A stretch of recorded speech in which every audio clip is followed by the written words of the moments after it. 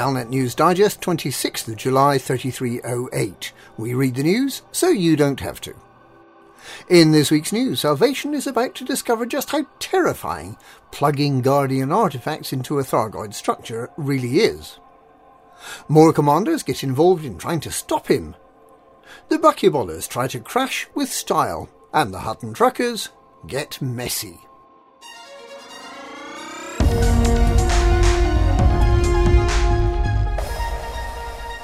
After 3 laps round the track, delivering Guardian artefacts to the Bright Sentinel, the end is almost in sight for Salvation's Proteus Wave superweapon.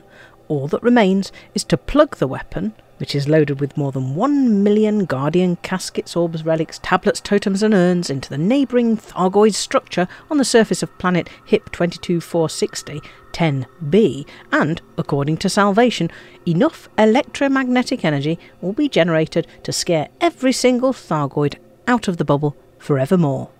But does Salvation realise what dark forces he's playing with if you plug even one Guardian relic into a Thargoid structure, an experiment suggested by Commander Stephen Usher some years ago and carried out by a somewhat gullible Lave Radio crew? The entire site goes, as Commander Alec Turner described it at the time, medieval.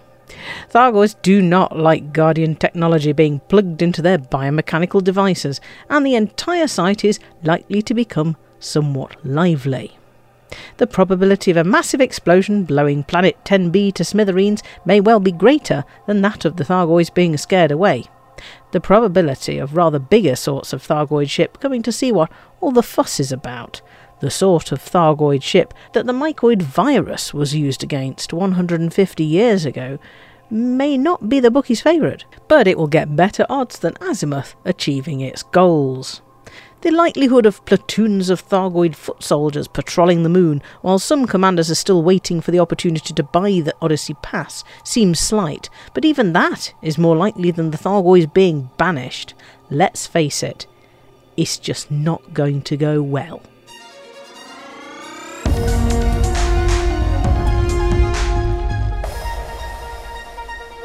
In addition to Operation Witch Hunt, which has been causing pain to Azimuth Biotech and has delayed the completion of the Proteus Wave, and in addition to some commanders who've been intercepting those delivering Guardian artifacts to Azimuth, a new initiative plans to at least attempt to decrease the efficacy of the Proteus Wave weapon by building jamming equipment that'll distort the signal. The same initiative plans to attempt to analyse the waveform to understand what Salvation's up to, although Engineer Ram Tah may already be on the case with his reverse engineering initiative.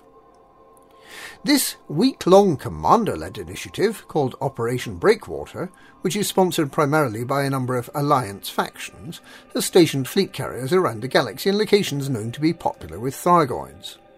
These carriers, which have the identification prefix MSV, will allegedly be offering 10 times the galactic average for computer components, energy grid assemblies, and radiation baffles, although the buy orders will not be infinite. Commander Julian McCoy, who's leading the initiative, says he hopes we can learn to live with our insectoid alien neighbours. So he's probably one of those alien-loving traitors to humanity that Azimuth condemned yesterday.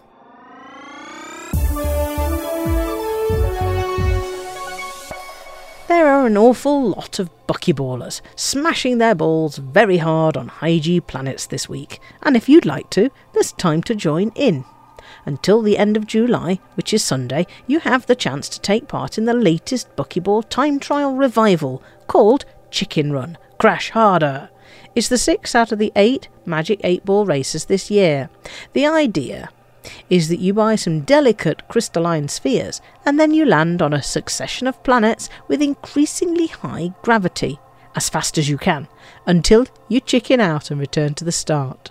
They're not super high gravity, there's none of that 45G nonsense folks sometimes talk about, but landing on a planet that's nearly 5G, and on a landing pad too, that's hard to do at speed without a visit to the rebuy screen, especially if you fly without shields to earn a time bonus. The original version of this race was designed to test out the Pilots Federation rebuy insurance, and this version is likely to cause just as much carnage.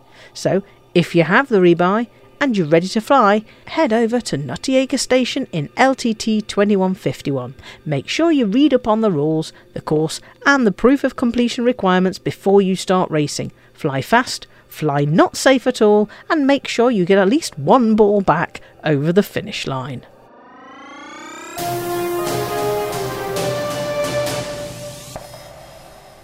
The recent hot weather got Commander Shouty of the Hutton Truckers thinking.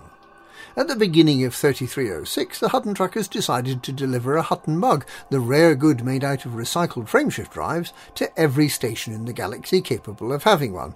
That is, every station, starport and surface base with a commodity market. Commander Will Flanagan kicked off Operation Hot Mess, which stands for Hutton Orbital Truckers Mug Every Single Station, by flying a mug to Abraham Lincoln Station in Seoul. 90 days later, all 56,000 stations had their mug, and the terrible disease Mug Ownership Deficiency Syndrome, or MODS, was wiped out. Since then, however, nearly 100,000 new locations with commodity markets, locations without a mug, and therefore susceptible to disease, have been added to the galaxy. It's time to start all over again. With a total of around 130,000 stations to deliver to, and a new plan to deliver not just a mug, but also a bottle of Centauri Megagin to each of these 130,000 stations, it's more likely to take 7 months to complete, start to finish. All deliveries will be tracked using the Hutton Helper, available at hot.forthemug.com, and you may also need to run EDMC depending on which version of the helper you choose, but other than that, the event will be open to everyone. The event starts late in the evening on the 4th of August after a ceremonial mugging, but you can load up your ship in advance at Hutton Orbital in Alpha Centauri. Remember, it's only a 15-minute fleet carrier ride. There will be assistance on hand from loaders to make sure you can fill your ship to the brim. The best part is that there'll be a weekly draw for a genuine Hutton mug, a real physical one that you can drink your gin from. All you need to do to be entered into the draw each week is to be running the Hutton Helper and deliver at least 10 mugs and 10 gin to destinations that haven't already been mugged. You can look at hot.forthemug.com to see the list. For the mug. And that's this week's Galnet News. Galnet News, we read the news so you don't have to.